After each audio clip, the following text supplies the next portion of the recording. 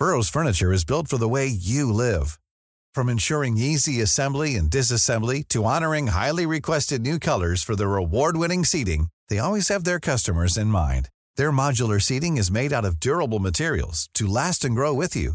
And with Burrow, you always get fast, free shipping. Get up to 60% off during Burrow's Memorial Day sale at burrow.com/ACAST. That's burrow.com/ACAST. burrow.com/ACAST. Hello and welcome to The Tonight Show. The government pushes ahead with contentious plans to overhaul the planning system despite criticism of how quickly the legislation was brought to Cabinet. Planning bill was approved by government yesterday, by the three parties in government yesterday, and the legislation was approved. No significant reduction in energy costs in the next year or two, while a combination of high demand and low wind right now gives the power grid its first winter test. And later, disgraced crypto king Sam Bankman-Fried arrested and charged while on the run in the Bahamas. As always, you can join the conversation online with your comments and your questions on the hashtag #TonightVMTV.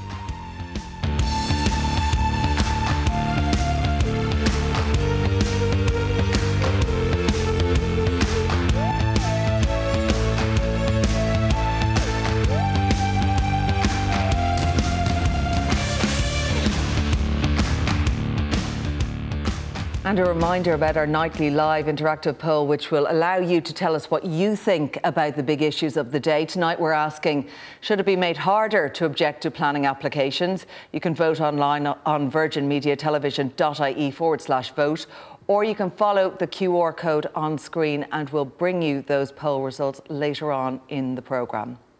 Now, Housing Minister Darragh O'Brien has stated that a proposed overhaul of the planning system will create a modern, efficient planning system with coherence between policies, plans and decisions. The plans were approved by Cabinet yesterday, but the move has caused some contention with many, not least the Green Party. Well, for more on this now, I'm joined by Business Post journalist Killian Woods, Sinn Féin Senator Lynn Boylan, Fianna Fáil Senator Mary Fitzpatrick, Environmental Law Officer at the Irish Environmental Network, Attracta Ivrin, Chartered Town Planner and Urban Designer Tom Phillips, and via Skype tonight by architect and broadcaster Roisin Murphy. A full panel, and you're all very welcome along to the programme tonight.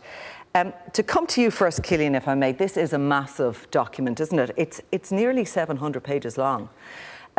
So what's the agenda behind this? And maybe tell us about the more contentious aspects of it.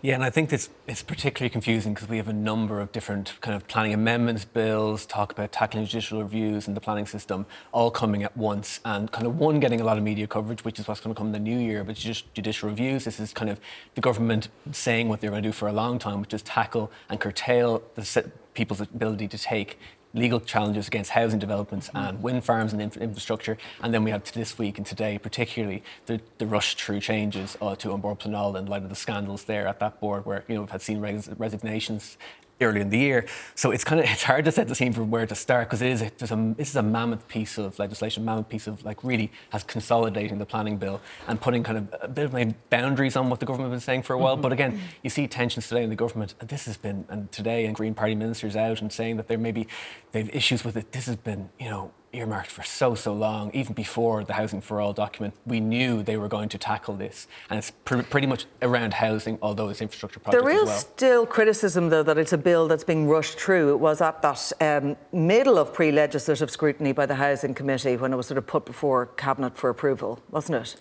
Yeah, and that's the thing, where and we would criticise them if they weren't doing this sharply as well. If it wasn't been brought forward in an expedient way, we'd be criticising it as well. But there has been a lot of talk about this up until now. So the government can say easily that, look, this has been long mooted. I don't know what the problems are coming up now. We've kind of, through different leaks, through different media reports, we've known what's coming. But at the same time, we have different environmental NGOs, different opposition parties and the politicians saying that really there's not been enough oversight into how we've gotten to this point, because really there are some huge changes to how we plan housing, infrastructure, everything here, and how we possibly have a right to object, as citizens have a right to object to what is going on beside them. Yeah, that's one of the big points, I think, the contentious points that's been brought up, is this right to object and a resident's right to say, and to protest against what may be built in their area. Mary, do you have concerns, or, I mean, what is the rush on this? Is what I'm asking around this. It's 700 pages long. Is there a need to rush this through and to put it through at this point without that scrutiny? And then on the specific point as well of the right to protest and how some feel that that's being taken away. Yeah, look, public participation in our planning process is really important. And in one sense, you know, Cillian explained it well, there's two issues going on. One is short-term temporary measures that will address issues with the operations of An Bord Pleanála for the next 12 months. But the bigger piece of work, the 700-page bill, is only really at the start of the legislative process. So it was agreed, the heads of that bill were agreed at Cabinet, but the next stage in January is for that legislation to come to the Joint Oireachtas Committee, where all parties are represented. So it'll be talked out, is what you're saying? Well, there'll be pre-legislative scrutiny, Claire. This is a really important part of our parliamentary process and our legislative process, and then it will be debated in both the Dáil and the Seanad. So there will be no rushing through of what will be an enormous piece of work, because it will deal with everything from public participation, but from the county area plans, the city plans, local area plans. It'll also deal with a robust establishment of an independent planning process, so that there will be consistency and certainty and cost controls as well. And it will establish as well, which has long been promised, a dedicated court for planning and environmental matters. These are really important developments, because we must have confidence in our planning process. OK, Lynn, on this, like some would say, yes, it is big, it is bulky, but that's because there is a lot of reform that's required. Would you agree that this needs to happen, and it needs to happen, you know, efficiently? Oh no, absolutely. I think there's no disagreement that the planning process has to be reformed. It's been years since that's happened, and the legislation now is unwieldy. That's not up for debate. It is interesting to hear about Senator Fitzpatrick talking about the importance of pre-legislative scrutiny when that was bypassed last week in the Seanad for the changes to An Bord Pleanála. The committee had not completed its pre-legislative scrutiny when that was brought to the Seanad. So if that's I suppose, the way they're looking at addressing legislation, it doesn't bode well for this 700-page document. Can we get the guarantees that it will be given the proper pre-legislative scrutiny, and that members of the opposition, members of environmental NGOs and everybody else will be engaged with, will be listened to, and what they're offering will be taken on board? Because that hasn't been the approach by the Minister to date. And specifically on this issue around the judicial review that has come into the headlines, this is the fact that residents' associations will no longer be able to object as a residents' association, as a specific grouping, to a given project. What does Sinn Féin think on that? What we want to see is a planning system that's fit for purpose. So that is about statutory timeframes for decision making, and you have to resource. If you want planning efficiency, you have to resource the planning body. And what's interesting is what we've heard from the Cabinet position was that Minister McGrath has said there's no extra revenue in terms of these changes. So unless you put in place the resources to make something more efficient, enough it's not planners to make these decisions. To make the decisions so that they can. So you have statutory timeframes, but you also resources so that they can reach those statutory timeframes. So just specifically, though, Lynn, on that point about residents' associations and the idea being now, if you want to object, you have to do so as an individual. You can't do so as a residents' association. Would there be concerns about that? Well, as I said, we haven't seen the document. It's 600 pages long. But if that is the approach being taken, I think there are very serious concerns around access to justice. And access to justice and access to the planning process is fundamental to the democratic process. Okay. So, but if we had a better planning process, you wouldn't need to resort to judicial reviews. You would actually have public engagement and public participation at the planning stages. Tom, to bring you in on this is your job in the area of planning. Is it the fix that you've been looking for? Well, it's going some of the way towards it. I'd like to clarify that people are still entitled, and so are residents' associations, are still entitled to object to the local authority, and they're entitled to object to An Bord Pleanála. That hasn't changed in what I've read. As an individual? No, as a residents' association. The consortium can object to a local authority or in the 5-week period, or they can appeal to An Bord Pleanála after the decision's made. So what's changed? What's changed is at the judicial review stage, which is in the court system, we are arguing over legal matters. It's not about planning matters. So people have got a lot of focus is on judicial review that's to do with legal matters in the court. It's not to do with the planning. So very few schemes are assessed on whether it's good from a planning point of view. It's on legal matters of whether directives were followed or other documents were done. So people are still entitled, either collectively or singularly, to make objections. But I wonder why they're changing that. Because it came about because of strategic housing development. That was a form of development whereby, for houses, schemes of over 100 houses and 100 apartments, that you made the application direct from Bord Pleanála. So in order to bring in what was deemed to be a deficit in people's right to object, they reminded people on site notices that you could judicially review the decision. But that's now gone. So these applications are now made back to the local authority. So the thing that people are objecting to bring in judicial review is now gone. So they don't have the same need that they had in the past to bring schemes to court. So it doesn't make a better planning system. It just means more work for lawyers and people in courts. Attractor, what would be your take on that? Because you would be among people who would have concerns about these potential changes. Absolutely. And like everybody on the panel tonight, I agree that, the Planning Act does need to be reviewed and reformed, and that there is room for improvement there. But the fundamental issue is that there's a really false narrative going around here. I find myself in agreement, strangely enough, with Tom for once in relation to the problems that arose from strategic housing development legislation, which was rushed through, I might add, and led to a whole pile of issues and flawed decisions, which led to an increase in challenges about the legality of those decisions. We all know this for a fact. That's what created the spike. And as a result, it is entirely inappropriate that we actually now are moving to curtail judicial review at a time where we have seen an exponential increase in the amount of decisions on Bord Pleanála which were found to be unlawful. And there is an issue of confidence there. And yet today, what extraordinarily, the government moved to radically change the appointments process in Bord Pleanála, totally compromise its independence, remove the safeguards within the existing planning legislation around political control, bring us back to a situation we were in the 70s when ministers in government had extraordinary powers over Bord Pleanála, and it will never be more important than it will be in the new year under this new regime to ensure that this new public body can be held to account. This is about the overhaul of Bord Pleanála, and it has been described actually, Mary, as a power grab by the Minister for Housing to do this, to kind of make a decision about who should be on that board, about that appointments process. Yeah, look, is that valid criticism of what's happening? Because that is one of the areas that has been kind of rushed through a cabinet to make these changes in order to get to change up Bord Pleanála, including the change of its name and how it functions. OK, so Bord Pleanála was completely discredited. The allegations that were made, the Minister acted swiftly, consulted with the Attorney-General and referred the allegations to the DPP, to the Garda Commissioner and to the Standards in Public Office. So the Minister has acted very decisively and very swiftly. On the appointments protest and that criticism... Absolutely. But I think, to be fair, to accuse the Minister of a power grab when he has acted in such a way that actually aims to hold people to account, right? So I think that's one issue. The second issue is... By making appointments to... No, let's be clear about what's being proposed.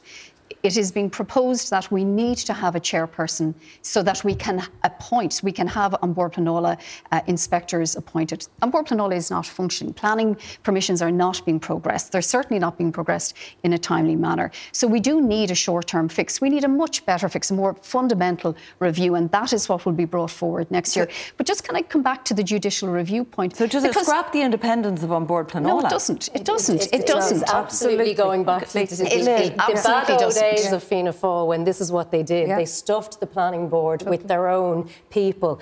We have serious reservations about the appointment process, and it is a power grab by the Minister. No matter what's said, it is a power grab. And even with the interim appointment of the chair from the civil service, that civil servant will have to go back and work in the Department of Housing, possibly for the same minister. So it's a power grab. It is undermining the independence, and it's undermining the independence of a body that's already damaged in the public confidence. The suggestion that the Minister or that civil servants are acting in anything but the public's interest is really spurious, OK? And to talk about a narrative of 50, 60, 100 years ago, it's absolutely irrelevant. If the Minister didn't act, if the Minister didn't appoint a chairperson, and if Bord Pleanála wasn't up and operating, the Minister would be accused of negligence. Absolute dereliction of duty. I want to get Roisin Murphy in here. Roisin, you've been listening to this discussion around Bord Pleanála and the changes that are being proposed there. What's your view on what the Minister wants to do here? I think that when you read the legislation in full, he's ambitious, he's making some good decisions, but this appointment, very quick sweeping in of legislation to allow him to place people onto the commission, as it's now going to be called in Irish, is, I would reinforce the opinion that it's a power sweep. But I also, and it's something that's really annoying to watch this, because at a certain point, some of us had a lot of optimism when he came in and he said, it's on board plan all is not fit for purpose. It was, we thought we were going to get proper change, because the people are not the problem. Anybody who unpicks this knows that individuals and residents' committees objecting to housing is not the problem and not the cause of the delay in the delivery of housing. And it's extremely frustrating. Roisin?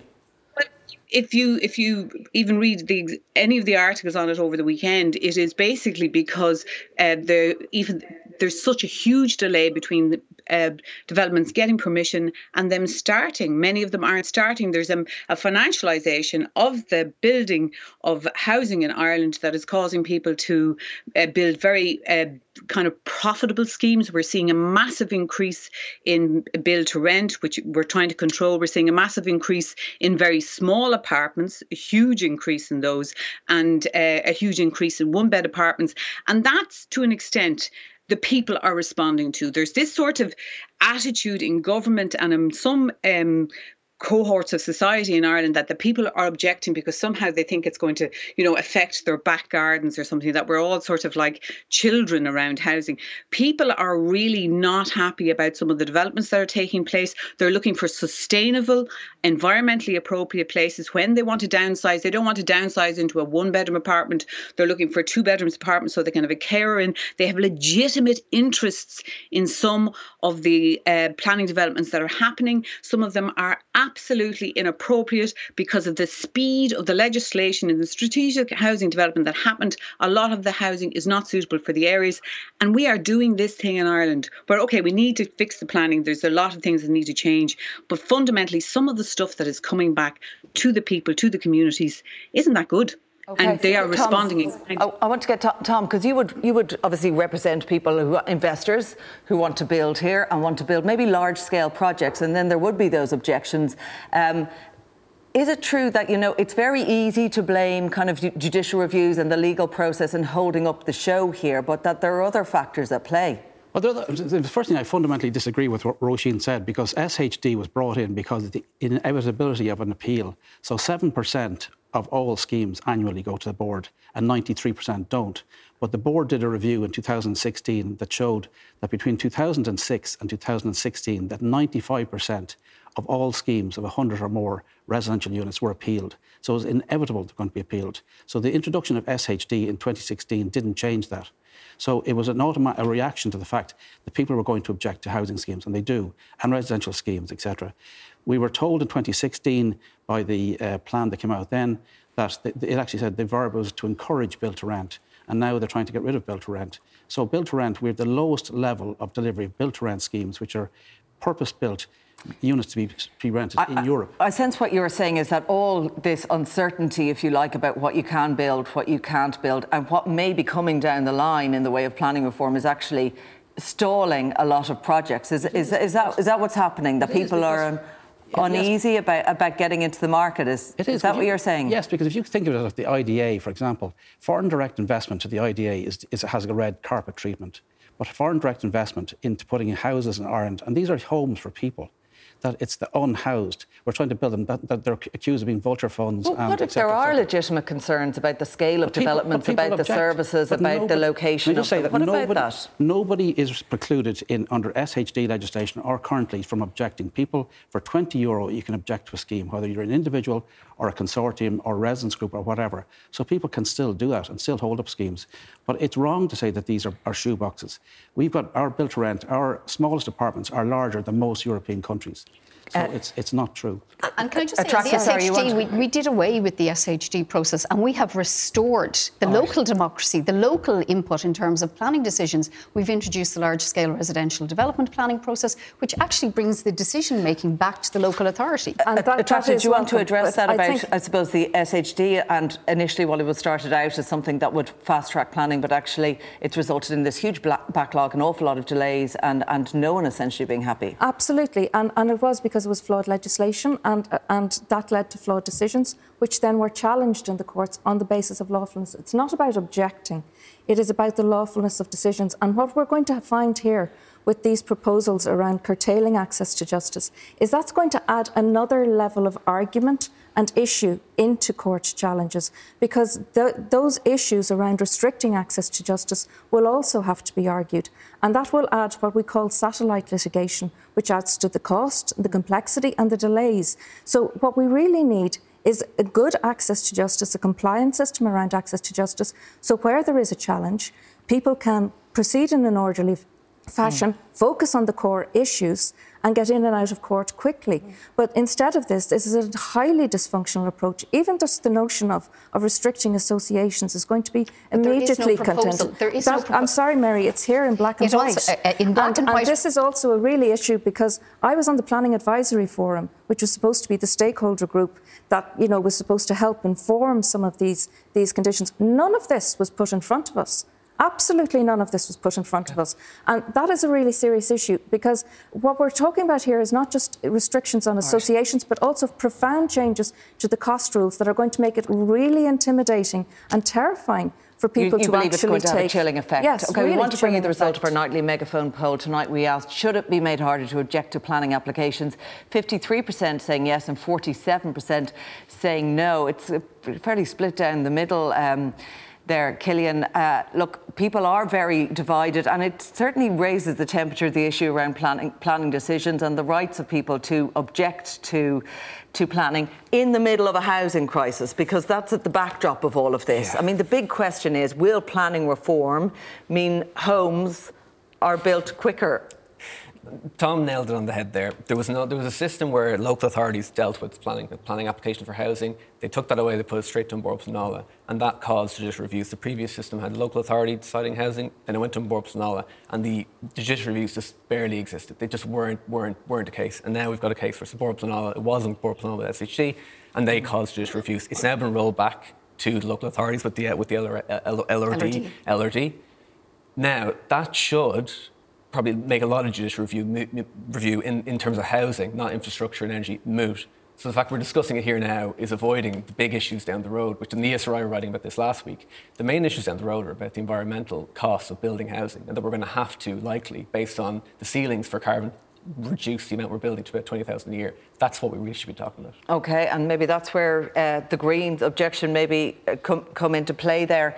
Roisin, I guess people want to know that, like, what is the solution here? Like, what do you do? I mean, a lot of this is mind-boggling. I mean, even to break through strategic housing development rules, the fact that was fast-tracked, the fact that that's not functioning now, and poor legislation, rush legislation in the past, and whether this is the solution to anything. What is the solution, do you think? I think the solution is, again, like there's definitely been a reduction in apartment sizes. They did that in order to introduce a new housing type, which everybody went bananas about. There has been changes, but we have got to look at it in a holistic way. There's a huge battle between community and developer at the moment, okay? And being, apolitical on all of this, that is one of the biggest problems we're seeing in the delivery of housing. There's problems with Airbnb, there's problems with rent, there's problems with affordability, and there's problems with dereliction and the use of derelict properties. But also and this is a very contentious, and I'm when you're ready to pop the question, the last thing you want to do is second-guess the ring. At BlueNile.com, you can design a one-of-a-kind ring with the ease and convenience of shopping online. Choose your diamond and setting. When you find the one, you'll get it delivered right to your door. Go to BlueNile.com and use promo code LISTEN to get $50 off your purchase of $500 or more. That's code LISTEN at BlueNile.com for $50 off your purchase. BlueNile.com, code LISTEN. Burrow's furniture is built for the way you live.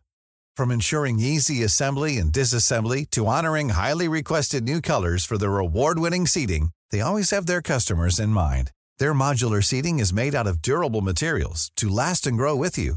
And with Burrow, you always get fast, free shipping. Get up to 60% off during Burrow's Memorial Day sale at burrow.com/ACAST. That's burrow.com/ACAST. burrow.com/ACAST.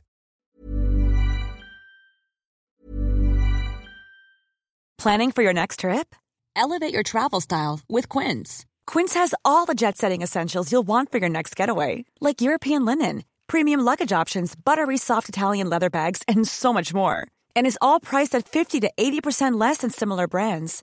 Plus, Quince only works with factories that use safe and ethical manufacturing practices. Pack your bags with high-quality essentials you'll be wearing for vacations to come with Quince. Go to quince.com/pack for free shipping and 365-day returns. Just thrown it in there to a certain extent, this thing of, and the way we talk about objections and how we talk about people as if they really are like children in terms of the planning process, and they're not, because we have a very democratic system. It does need overhauling, but people have access to, they'll know about wind tunnels, they know about these things in Ireland because we're very vested in building, but that we need to come back at the community with maybe, you know, when we're arguing about height in communities, that we come back to the people and say, okay, what height can they tolerate? If they can't tolerate 14 stories, will they tolerate 8 stories? Like, I think there is a kind of a shoving it down in people's throats. This is how we're going to deliver it.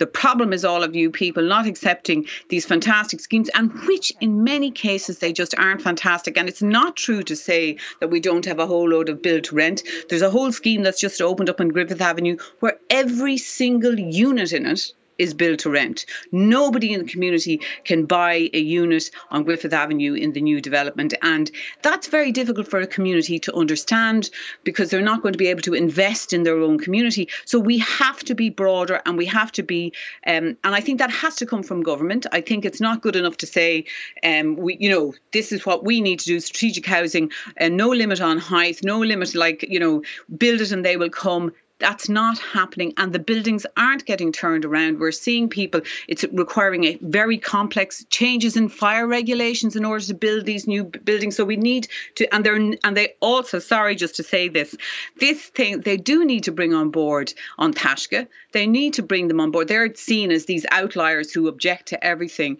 So what we're having is this disentanglement of NGOs. They need to be brought together, and they need to be consulted and put around the table so we can get housing delivered. And towns reinvested in as well. And also, one last thing, we also need to, we don't have enough conservation officers, and we don't have enough money in the planning departments. They don't have enough people, and they don't build anymore. So if we did it in the 70s, why can't we do it now? Yeah. Well, we're doing that appears to be. That is what Housing for All is doing. We are committing to a state-led approach to housing. On a key thing around consultation, because there is a sense that if there's consultation from the get-go, you won't get to the point that you've got these legal actions by residents' associations going to judicial reviews and this stalling on projects that are maybe required if you had that conversation from the start. Absolutely, and that's why we need citizens to be involved in the planning process right from the very start. Well, how are you going to do that? Is that contained within this oversimplification? Sorry, that is an oversimplification. If you can, I didn't interrupt. Now, Attractive, please let me make my point. That is exactly what we're doing. The National Planning Framework, the county development plans, the city development plans, so that citizens are involved. And actually, no, hold on a second. That is absolutely untrue. It's disingenuous. The Joint Oireachtas Committee, Lynn, don't interrupt me, please. I didn't interrupt you. The Joint Oireachtas Committee, the Joint Oireachtas Committee will do the pre-legislative scrutiny. Everything taken away from Lynn, that is not true. That is briefly, on the Oireachtas Committee on that issue around the consultation. Again, is that the Minister doesn't even want to bring the policy changes through the Oireachtas and have the proper oversight. That is just that completely is one of the untrue. Proposals that's in that 600-page document. It is on the work plan for the Joint Oireachtas Committee on Housing Planning and Local Government. Legislation. Absolutely. Just on that issue of consultation that would happen that may prevent a lot of these court cases that cause lengthy delays. to house building projects and public participation is obviously a key part, and it can lead to really significant improvements and detection of issues. But will it stop judicial reviews? No, because the judicial review is on the decision itself. And if the decision is not lawful, by virtue of some flaw within the decision-making process, which is separate to the public participation, you still need to have access to justice. So we need to make sure that we have good access to justice to hold public authorities to account, to incentivise them to make good and lawful decisions. It's a fundamental part of the rule of law. There we'll leave it. But there will be a lot more discussion on this particular matter. I'm sure of that. My thanks to Killian, to Attracta, Tom and Roisin. And coming up after the break, Ireland's demand on our energy supply hits an all-time high as the country braces itself against the cold snap, while the cost of heating your home is unlikely to go down for a long time to come. Stay with us.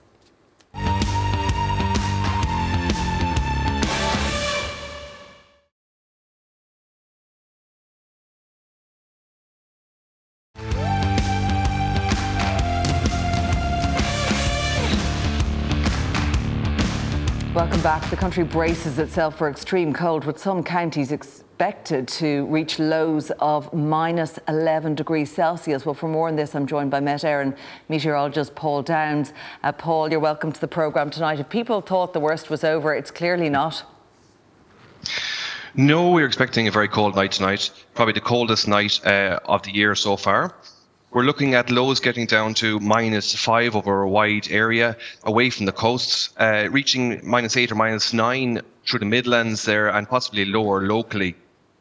And so with this, I mean, what happens when temperatures fall that low? Apart from, say, the roads being perilous, are there other things that people should really look out for when you're getting these sort of near record low temperatures? Yeah, you're definitely getting into a region there where if you don't have antifreeze in your car or your machinery, that could cause some damage there. Also for farms and animals, make sure that all the ice is broken for them to be able to access some drinking water. And even it's putting pipes at risk. Pipes that are above ground that are outside and exposed may actually suffer some cracks. So how long should we expect this cold weather? If you're saying it's going to reach its lowest point potentially tonight, for how long more can we expect this? We're looking into, I suppose, Christmas, the end of next week. Will it go potentially up to that point? Well, it looks like tomorrow's going to be a very cold day, and tomorrow night quite similarly as cold, maybe a degree less than tonight. But looking towards the weekend then, on Saturday we'll start to see a little bit milder air coming into the south. And on Saturday night and into Sunday, we're looking at rain, possibly preceded by a bit of sleet, pushing them across the country, and that'll introduce a much milder air mass. We're looking at highs there of about 10 to 12 degrees on Sunday, so quite a contrast. And Sunday night will be a very mild night in comparison. Now, from Monday onwards, it does look like gradually getting colder again next week. However, we're a bit far away for a Christmas forecast just yet. OK, there we'll leave it. Paul, thank you for that update. Thank you for bringing us that update tonight. Paul Downs from Met Éireann. Well, unseasonably warm weather in both October and November has helped stave off the need for many households and businesses to turn up the thermostat. But as the cold snap now sets in, demand on our energy supply will only increase. This, combined with several days of low wind to drive the turbines, has resulted in the power grid's first big test this winter. To discuss this, I'm joined by CEO of Bonkers.ie, David Kenny. Lynn Boylan and Mary Fitzpatrick are still with me, and joining us via Skype is researcher and policy analyst Sive O'Neill. You're very welcome along to the programme. Dave Kerr, I beg your pardon, Dave. To come to you first on this, look, we did think, and there was all that messaging around turning down the heat and doing what you can to conserve energy in your home. That's very difficult now for people at this point, and we are expected to see it reflected in the bills. Yeah, it's cold now, so people are going to start to burn their gas boilers from very early in the afternoon to heat their homes for the evening. The oven is going to be on at about 5 or 6 p.m. That's going to go most of the night. The lights are on earlier, of course. We're going to see that in the morning time as well with the heating on. We're going to see that with the lights on. So our consumption as a nation and our pressure on the grid has increased and has become very much more amplified over the last number of weeks. We had a very unseasonably warm and mild October, as it said in the beginning of that report. And unfortunately, those days are gone now. And we are likely, as I say, to see it reflected in the bills. And interesting what Eamon Ryan had to say, warning that gas prices may not drop for up to 2 years. So the energy crisis has been exacerbated by the war, obviously, in Ukraine. What we've seen is that in the last 12 months, energy bills on average have doubled for both gas and for electricity, which is why we, of course, saw the €600 supports being brought in.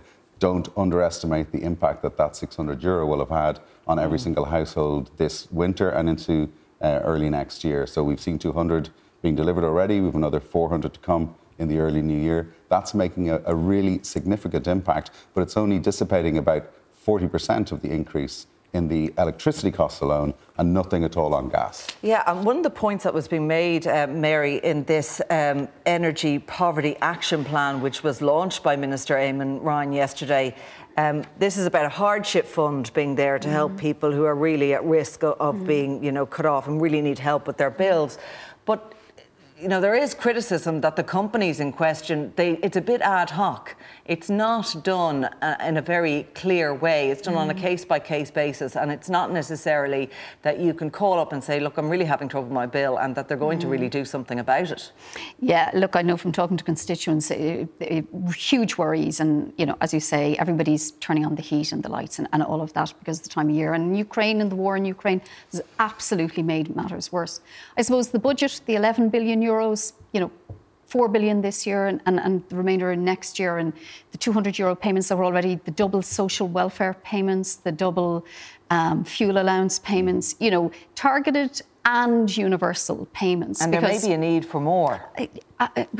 We hope not, but you can't rule it out. You're absolutely right, Claire. We can't rule it out, yeah. OK, I want to bring Sive O'Neill here in at this point, because while we're talking about, I guess, the costs for consumers and that we're having to turn up the heating now, there's also that pressure that's going on the grid. There was an All-Ireland record set this week. We've had cold weather before, so why is it so different this year in terms of the pressure on our grid, Sive? Yes, certainly it's been an extraordinary year, and it's worth highlighting that in fact November broke the record as well for the most wind energy that was generated for the grid. So we've broken a number of records, but the main problem is that we're seeing an increase in electricity demand, and SEAI, the Sustainable Energy Authority of Ireland, today launched their Energy in Ireland report, which is all the data from last year, and they are expecting a big increase in electricity demand from 2021, and as a result of that, we're going to see an increase in greenhouse gas emissions. But because we're now operating under a system of carbon budgets, that really is putting constraints on the system. We need to ramp up our renewable even faster than we have been. We have made a lot of progress, but there's a need for even more acceleration and delivery of the planned onshore, offshore wind and also solar onto the system, with all of the grid improvements that entails. But in addition to that, we need to address the drivers of that electricity demand. And quite frankly, it's mostly coming from data centres. There are already 75 data centres on the system, and there's 11 more under construction, and plans for 60 further data centres up to 2030. Now, these data centres are coming sometimes with permission to develop their own onshore thermal power sources, but they do have an increase in electricity demand on the grid. And at the moment, the data centres that we have are demanding 13% of all the electricity we're generating, and that's increasing.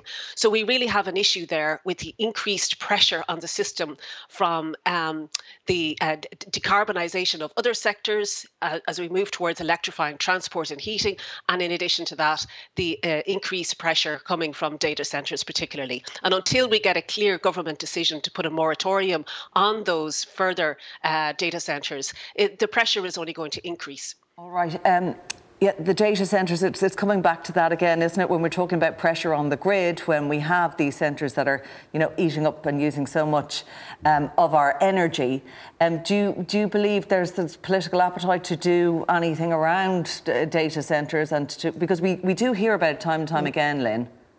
I'm just bewildered as to why there hasn't been a moratorium put on data centres, because we need to get our house in order. It was an unmitigated disaster the way it was rolled out, and that's solely the blame of Fine Gael, and that's why I can't understand why Fianna Fáil and the Greens are rolling in and nearly owning it collectively now.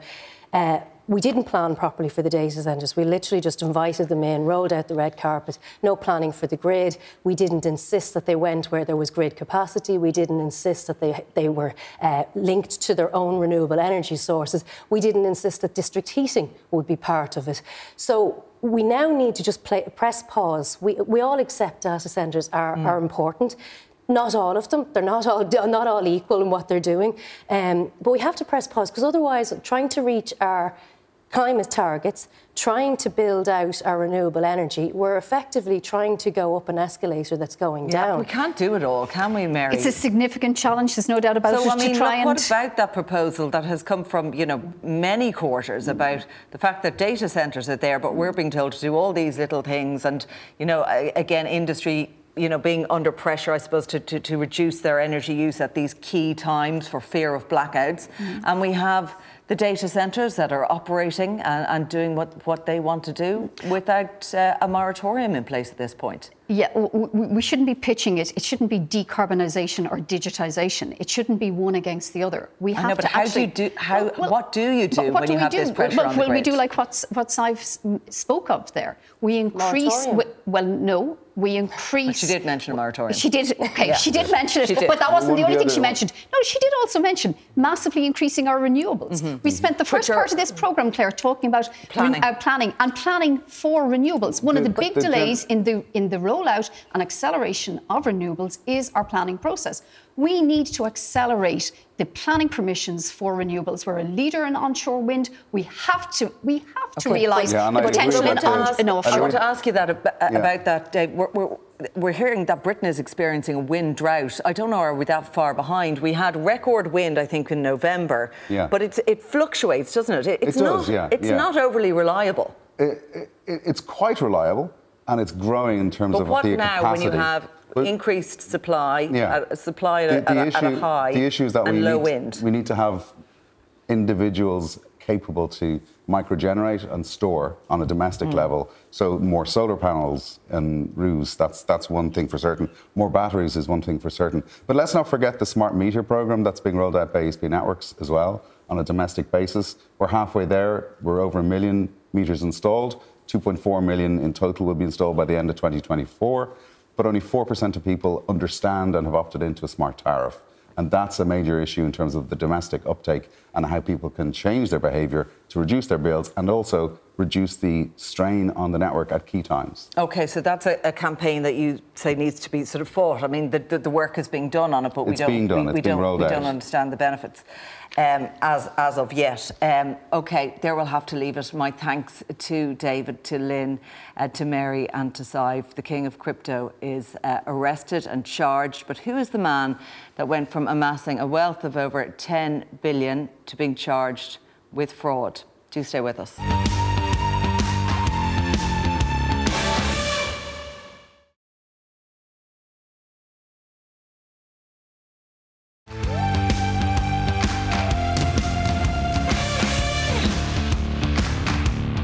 Having once amassed a wealth of over $10 billion, the so-called crypto king Sam Bankman-Fried was arrested in the Bahamas, facing 8 counts, including fraud and money laundering. Joining me now for more on this fascinating story and the role of cryptocurrency is Business Post journalist Emmett Ryan. Emmett, you're welcome along to the programme. Tell us about Sam Bankman-Fried and how, I suppose, he rose to where he got to in amassing so much wealth at such a young age. And now to face, years, potentially decades in a US prison. Yeah, and like you were talking about a guy who made an extraordinary amount of money in very short time. At his peak, I think his wealth was considered $26 billion, which is unimaginable wealth from a company he only started in 2019 as well, called FTX. So Bankman-Fried, or SBF as he liked to be known, because it was sort of his attempt to be cool, as a lot of these tech pros are, He was about as privileged an upbringing as can get. He was literally born on the campus of Stanford University in the US, went to MIT, so had the classic sort of, this is what an entrepreneur's meant to look like or sound like, come from background. And he got involved in the crypto side reasonably early days with it, like around 2013 is when he first started getting actively involved. And he's only 30 now, so he was still a very young man then at the time, obviously. And when he set up FTX, he managed to get some very high-profile investors on board very quickly. Like we're talking like names like Tom Brady and Gisele Bündchen.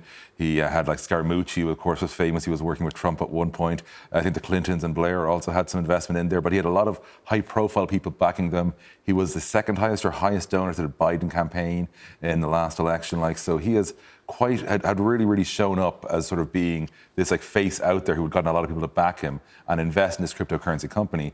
But it turns out the house of cards has come tumbling down. And then some.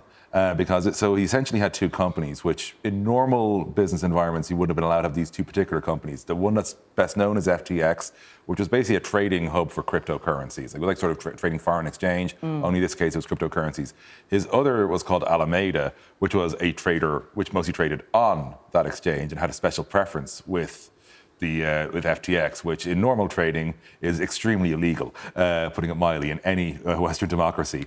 But he was doing this very normally. Turned out that the main currency they were selling, which was something called FTT, it was sort of the home currency of FTX.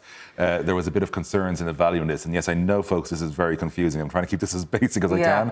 There was no real value in it. And so they started trying to shift assets out of there. So essentially, they were sort of trying to pay off two credit cards with each other repeatedly in one cycle is the easiest way to describe it. And when everything started falling apart, he went looking for help from people. They said no, and then all of a sudden the entire crypto market is starting to go through chaos. Like all the other exchanges that are out there that are big names have gone through major issues. Crypto.com, which I'm sure a lot of you have seen a lot of annoying ads for with Matt Damon online, they've had some major hits from it. And Binance, which would probably be the best known of them, had a big run today of about $1 billion being withdrawn at once from the exchange. So I guess where does it leave the future of this currency and the credibility around it? Because a lot of people are confused as to what it actually is, how it works and how it relates to real money. Well, with good cause, to be honest about it, that they're confused. Because if you think about real money, like the reason we support it, it's because you and I have always known a euro is worth X amount, but it's not just because we are assigning the value ourselves, because we know there's the whole European institutions are behind this. There's something real backing it, even though essentially it's a trust thing when we back a currency. Same thing with the dollar. There's the whole US industrial and military might behind that. With something like FTT, which is a Bankman-Fried's currency, or even Bitcoin, it's essentially a bunch of guys told you it's okay, is essentially the trust behind it, which isn't quite the same level of apparatus of trust that you can have. And so, but there was sort of this very high profile thing about it when it all started out about 10 years ago, the crypto real movement, when it started to gain some steam, because it was independent of states. It was something that could be created by value. And of course, lots and lots of people in the tech sector thought it was quite innovative, and that immediately got attraction. And so it looked like, quite frankly, an easy way to also hide money, because it was very popular with some people in criminal aspects as well. I suppose the question is this an expensive fad, is what we're seeing Definitely, now? I would say. I've seen several high-profile bankers over the years have very openly said, I think it was the Estonian Central Bank even said, it's the definition of a Ponzi scheme, cryptocurrencies are. And I may be wrong on which particular central bank it is, but one of the Baltic ones did. And we've seen plenty of people in real institutions question this, and quite often we're seeing it's not traditional investors. There are some major investment banks going into it. They're making sure their exposure is limited. Now, there are some exceptions, like the Ontario Pensions Board, which is obviously covering the pensions of all the teachers in a large part of Canada, seem to be badly hit by this. But broadly speaking, it's like people who don't do investing for a living are the ones who are going hardcore into this. What about Irish interest? In this, it's been growing obviously over in Ireland for a while. And one of the theories of the creator of Bitcoin is they might actually be an Irish programmer, but it's not entirely sure that it's actually that person. In fact, it's probably not them. It's been growing in Ireland. There's always been a lot of interest here, and we've seen people trying to sort of develop businesses out of it over here. But essentially, we're largely a small market, so it's really just private investments by Irish backers. We haven't really seen much Irish interest in the FTX side yet, is a key point, because these things quite often take weeks to pull out. Like it began 4 weeks ago at FTX. He was only charged this week, so we could yet see far more, and people who are high profile here be involved. Okay, and Sam Bankman-Fried has been denied bail, and we will watch that space. But thanks to Emmett. That is it from us. Our programme is available as a podcast on all major platforms. You can also now find us on Instagram and on TikTok, Tonight VMTV. But from all the late team here, good night and take care.